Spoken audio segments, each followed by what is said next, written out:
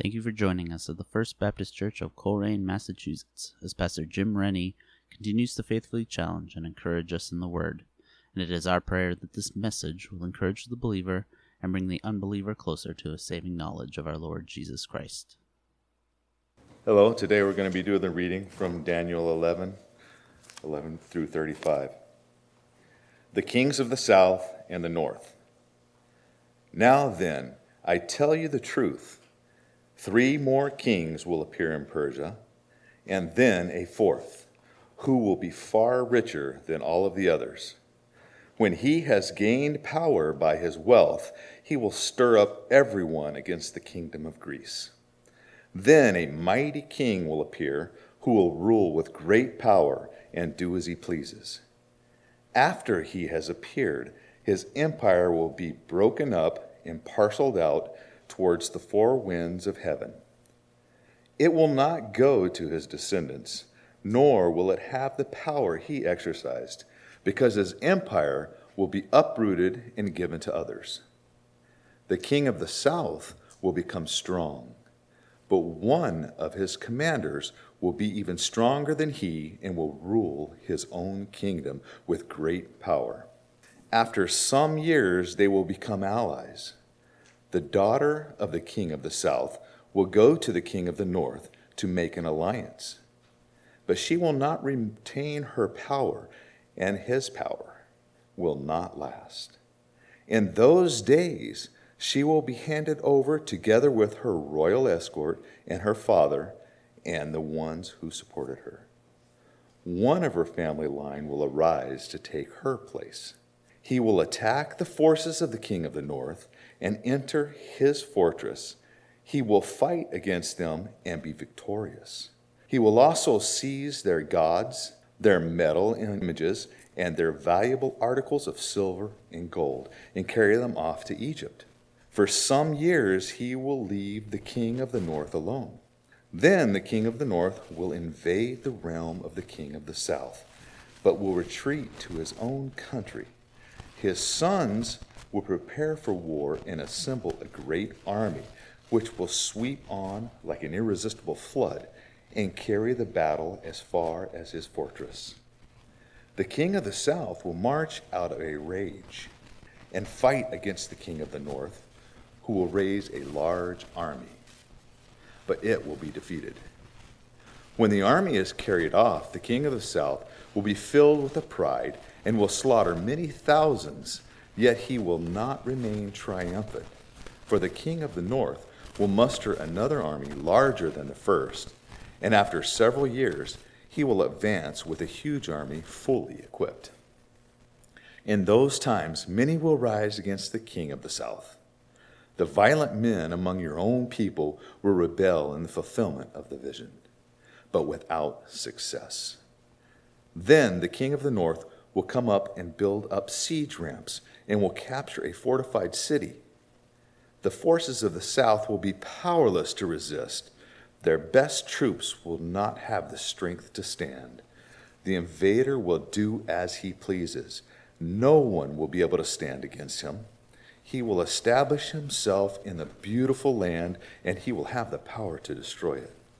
He will determine to come with the might of his entire kingdom, and will make an alliance with the king of the south. And he will give him a daughter in marriage in order to overthrow the kingdom, but his plans will not succeed or help him. Then he will turn his attention to the coastlands and will take many of them, but a commander will put an end to his insolence and will turn his insolence back upon him.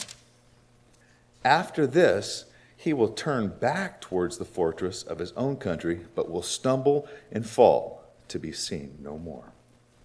His successor will send out a tax collector to maintain the royal splendor. In a few years, however, he will be destroyed, not in anger or in battle. He will be succeeded by a contemptible person who has not been given the honor of royalty. He will invade the kingdom when its people feel secure, and he will seize it through intrigue.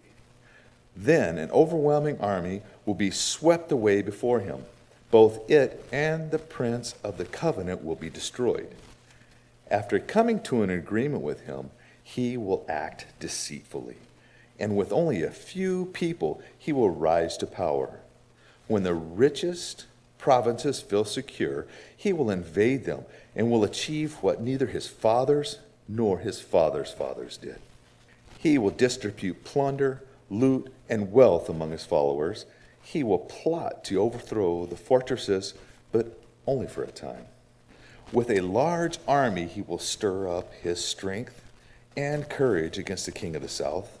The king of the south will wage war with a large and very powerful army, but he will not be able to stand because the plots devised against him. Those who eat from the king's provisions will try to destroy him. His armies will be swept away, and many will fall in battle. The two kings, with their hearts bent on evil, will sit at the same table and lie to each other, but to no avail, because the end still comes at the appointed time. The king of the north will return to his own country with great wealth, but his heart will be set against the holy covenant. He will take actions against it and then return to his own country. At the appointed time, he will invade the south again, but this time the outcome will be different from what it is before. Ships of the western coastlands will oppose him, and he will lose heart. Then he will turn back and vent his fury against the holy covenant. He will return and show favor to those who forsook the holy covenant. His armed forces will rise up and desecrate the temple fortress and will abolish and delay the daily sacrifice. Then they will set up the abomination that causes desolation. With flattery, he will corrupt those who have violated the covenant. But the people who know their God will firmly resist him. Those who are wise will instruct many. Through a time there will fall by the sword and be burned or captured or plundered. When they fall, they will receive little help, and many who are not sincere will join them. Some of the wise will stumble, so they may be refined, purified, and made spotless unto the time of the end, for it will still come at the appointed time. Thank you, Joel. Well, what we've just heard and read is already taken place. These are historical facts, and 400 years before earlier, Daniel, the prophet Daniel, was given this interpretation and of what will happen in the future. These are all prophecies, and from verse 36 really to the end of chapter 12, we have things yet to come in the future. But these things, what we learned today, has already happened. And hopefully we can shed more light on this today. Let's pray. Heavenly Father, again, we're so thankful to be here. We ask for your wisdom, your help as we concentrate. Because if we can't concentrate and pay attention, then we're just not going to get it. But give us understanding of this message that we have prepared. In Jesus' name, amen. Titled, Explanation of Daniel's Vision. Last week we learned that the angel messenger came to answer Daniel's prayer and give him the interpretation of a very frightening vision that he had of the future. Now we read up here in these passages the end of the Persian Empire. And if you don't like history, I don't know, just turn off, because these are all historical facts that we're going to learn about today, and I hope you do like history. If you don't, then maybe today you can start to like it for the first time. The angel said to Daniel in verse 2, "Now then, I tell you the truth. 3 more kings," we're talking about the Persian Empire now, 3 more kings will arise in Persia, and then a 4th who will be far richer than all the others. Here we have the prophecy, Daniel, regarding 4 Persian kings that would dominate as the leading empire in the world at that time. The 4th one is referring to Xerxes the Great, otherwise known as Ahasuerus. And as sure as I'm standing here, that was his name. He was favorable to Israel, and he married a Jewess, and her name was Esther. And you can read that story in the book of Esther in the Old Testament and what happened. It was through her influence over her husband, the king, Xerxes, that her people, the Jews, were saved from extermination. Okay? Yet again. And people, evil people, inspired by the evil one, Satan, has tried to exterminate the Jews from the beginning of time. However, this King Xerxes, who was favorable to the Jews, allowed them to go back in that and rebuild the temple and rebuild the walls and all that. He hated the Greeks. Even though he was favorable towards the Jews, he hated the Greeks. And then he mustered a great army thinking he was going to defeat them. However, he didn't. Verse 2 again, when he had gained power by his wealth, he will stir up everyone against the kingdom of Greece. But Xerxes' plans, when he mustered the army to invade Greece and defeat them, it backfired because the Greeks defeated him. The Greeks defeated the Persians, and then they became the next most powerful empire on the face of the earth under the leadership of Alexander the Great. These are all historical facts in the vision that Daniel saw 400 years before. Now, Daniel was about in his 90s when he saw this vision and the events that would happen in the future that would greatly affect his people, the Jews, not just the Jews, but also the Gentiles. The Jews in particular, but not in a good way. This is why he was so frightened and horrified by the vision that he saw, because it affected his people, the Jews. And it affected them in a bad way, as we will learn very soon. Daniel saw and explained by the angel messenger, between verses 1 and 35 that we've already heard and read, a future time period between the Old Testament and the New Testament, which is called, believe it or not, the intertestament period, which lasted for 400 years, otherwise known as the silent years, because we don't hear anything about what's going on in the Bible between the Old Testament, Malachi in the Old Testament, and Matthew. 400 years, the silent years. But there was a lot going on in the world in 400 years amongst the Gentile nations, which you can see. Hopefully you've got a handout. Thank you, Rick, for printing that off.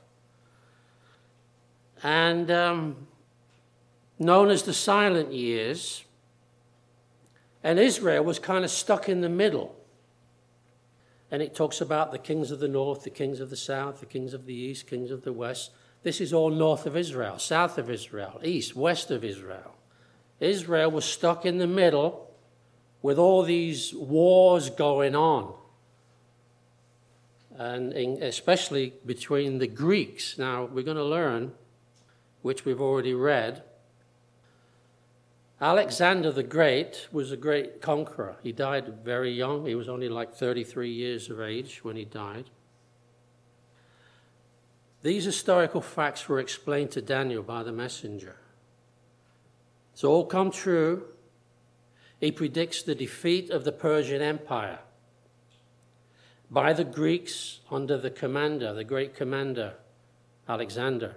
This happened in 335 BC, 335 years before Christ. And it tells us that in verse 3. Then a mighty king will arise, who will rule with great power and do as he pleases. Unfortunately, like I said, Alexander didn't live to be very old. He had no heirs. I don't mean he was bald. He had no heirs, not hairs.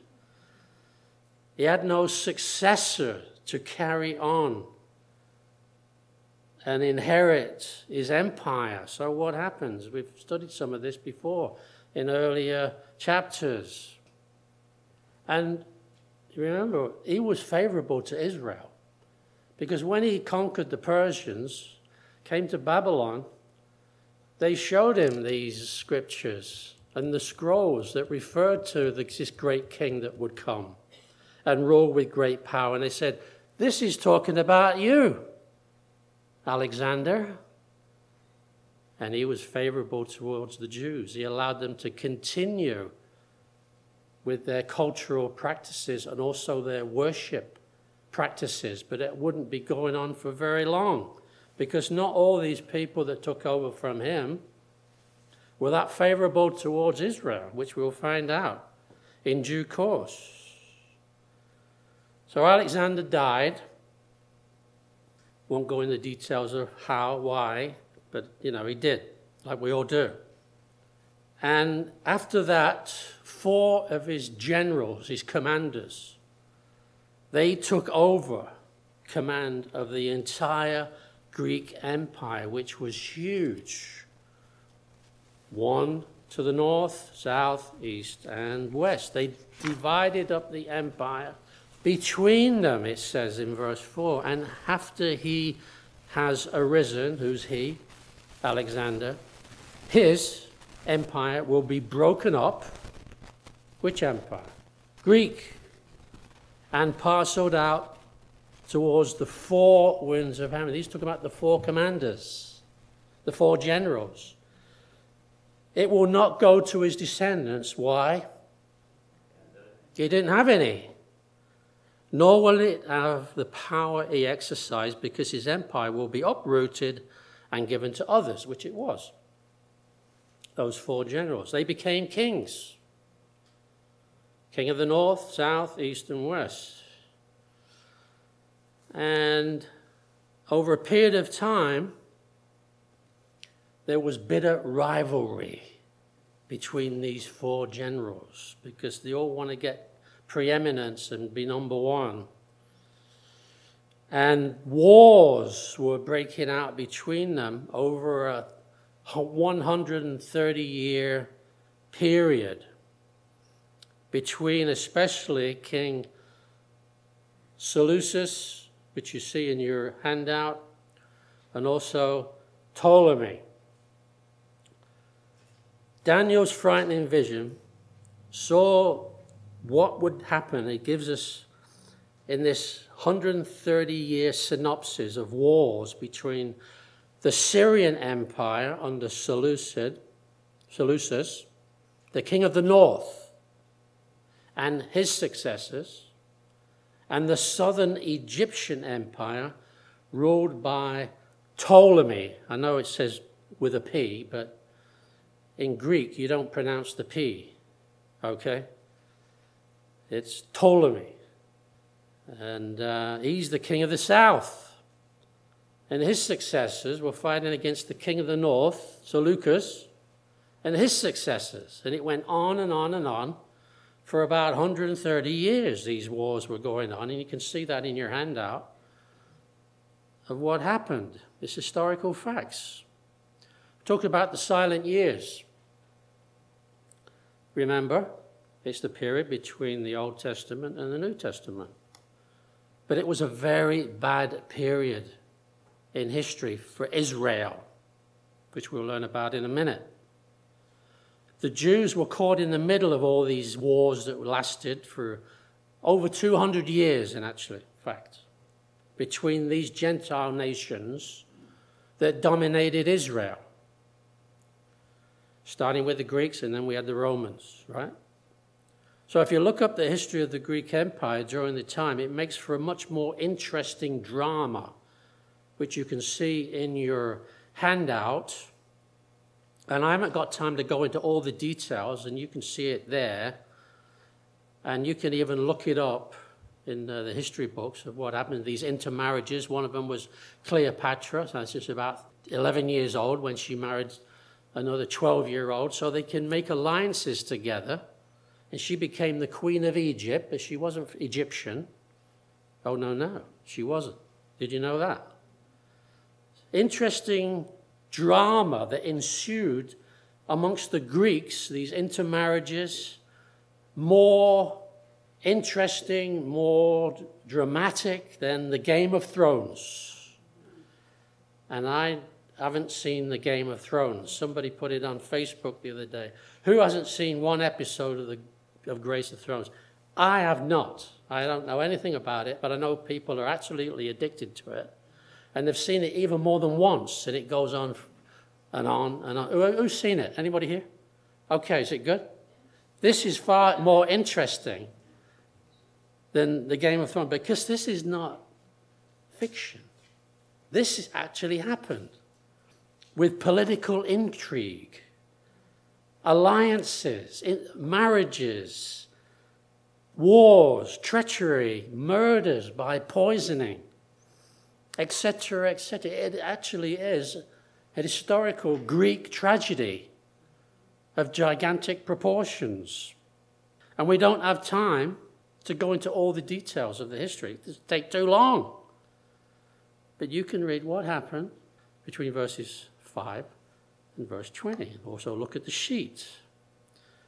All these things happened just as the angel told Daniel it would. This vision that he saw hundreds of years, probably 400 years, in Babylon. Daniel was in his 90s, and he never went back to Israel. Would you, if you were in your 90s, go all the way back there? No. He stayed, he most likely did die in Babylon. He had things to do while he was there. Be a witness. Now we're going to learn between verses 21 and 35 about one of the most wicked people who's ever lived. And we've talked about him before. It wouldn't hurt. The best form of teaching is repetition.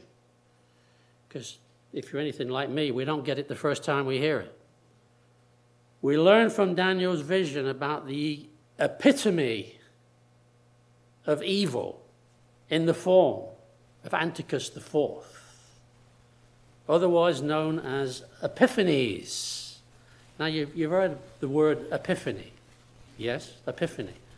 It's like God is manifest, the appearance of God is an epiphany. I saw an epiphany. Well, he preferred to be called Epiphany, Epiphanes, which means God manifest. He said, look at me. You're looking at me. You're looking at God. Here I am. Epiphanies. And there's another word, the Greeks played on words, and it was a close word that meant madman, which he was. Crazy as an outhouse rat. Not that I've ever seen one. I've used an outhouse, though. And that's just another story. Okay. God manifest. Anyone use it? No. What Daniel saw in his vision appalled and frightened him. Antiochus Epiphanes hated the Jews so much he wanted to exterminate them, like so many before him. And he put an image of the Greek god Zeus in God's holy temple. This is an absolute abomination. That's why they call it abomination of desolation.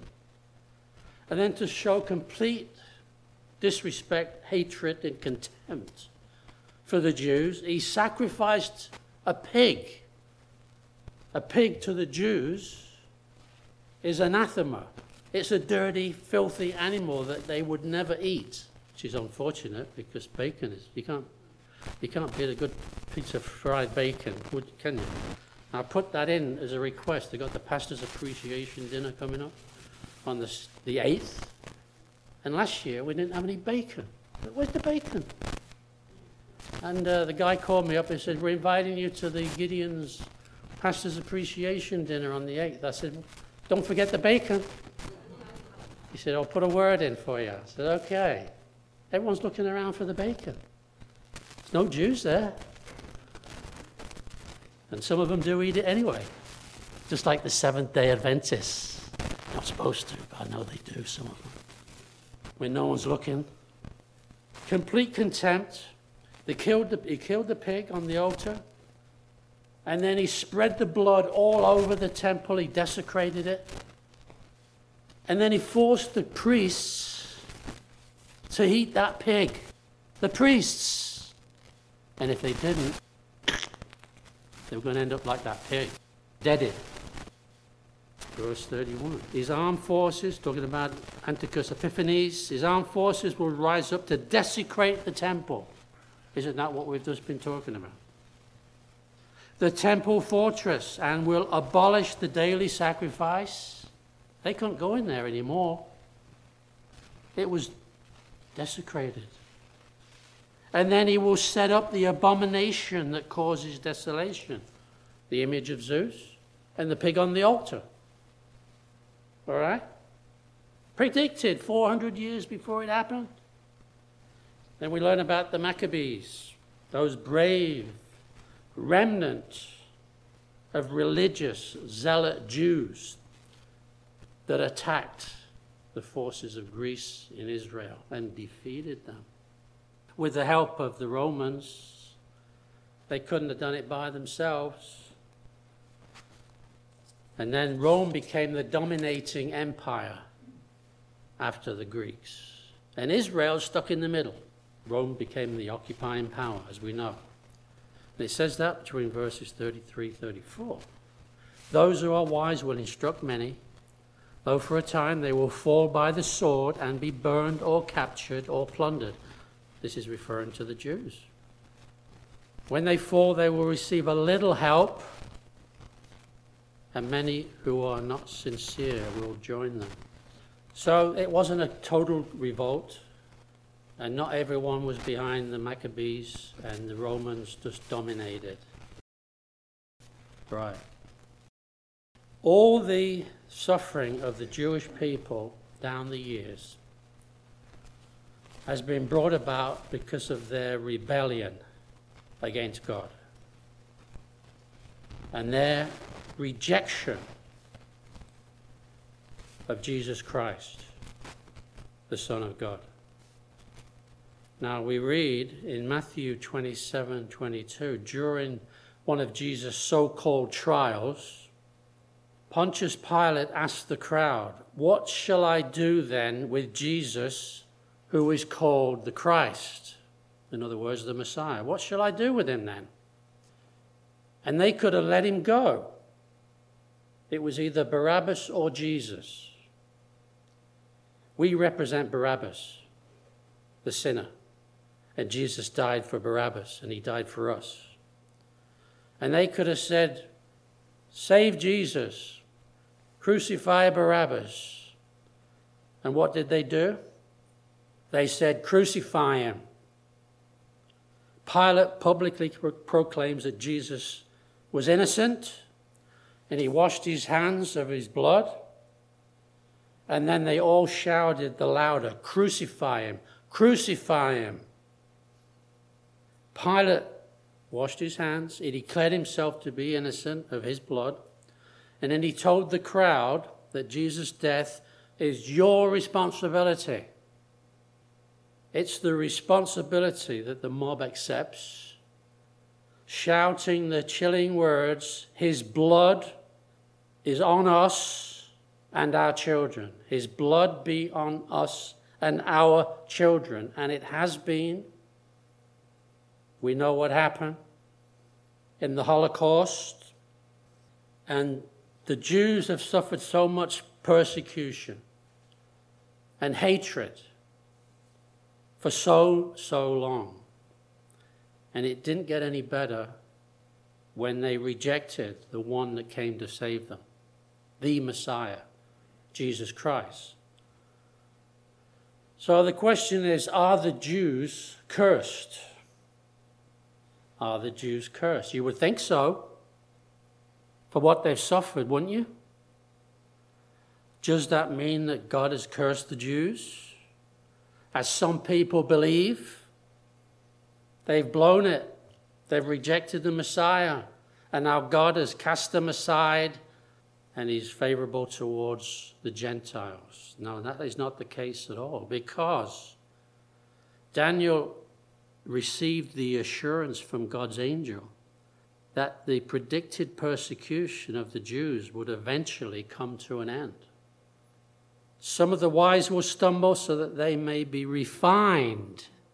See, God hasn't cast them off. They're being refined, purified, and made spotless until the time of the end. Now, this is yet to come. For it will still come at the appointed time. It's not the appointed time yet, but it will be. But unfortunately, there's going to be more persecution and more tribulation to come, and not just for Israel during the tribulation period, but for all the nations. This is going to happen. Because the wrath of God is going to be poured out on the nations, on this earth, in the future. It's going to take place. But where there is God's wrath, there is always God's mercy. Thank God for God's mercy. Otherwise, we could be consumed. Thank God for God's mercy. Thank God for God's second chances and third chances and fourth and fifth and blah, blah, blah. Don't ever make God a promise you can't keep. God hasn't forgot his covenant promises to Israel. Once God makes a promise, he cannot break it.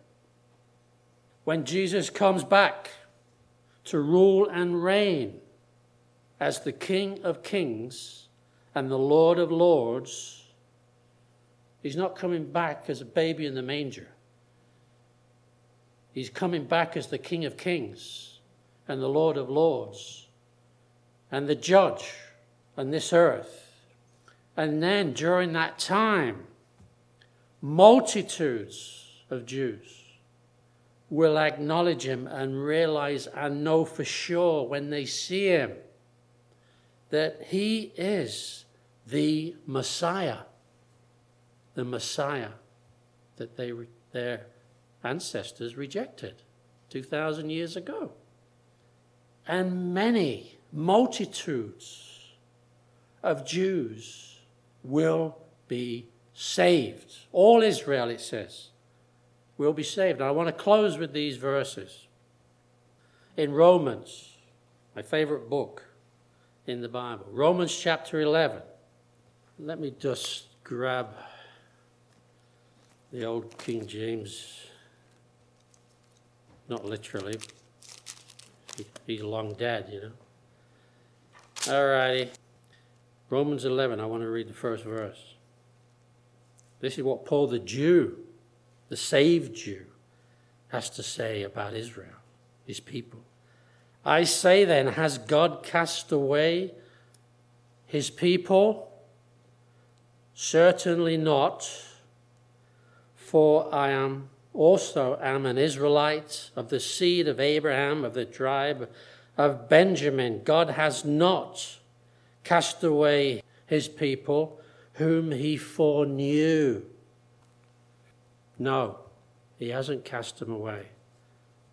But they're in like a slumber. But one day they'll recognize Jesus as Messiah when he comes back. Let me read these. Same chapter, verses 25 through 32, and I'll close with this. Paul writes, I do not want you to be ignorant or uninformed of this mystery. See, all the mysteries that were in the Old Testament have been revealed in the New. Daniel didn't know what that vision was all about. It was a mystery. Brothers and sisters, so that you may not be conceited, Israel has experienced a hardening in part until the full numbers of the Gentiles has come in. So God knows exactly when every non-Jew will be saved, and then the end will come. And in this way, all Israel will be saved. So we're living in the times of the Gentiles now. As it is written, and when it's written, it's a fact, because God wrote the book. The deliverer will come from Zion. Who's that? Jesus.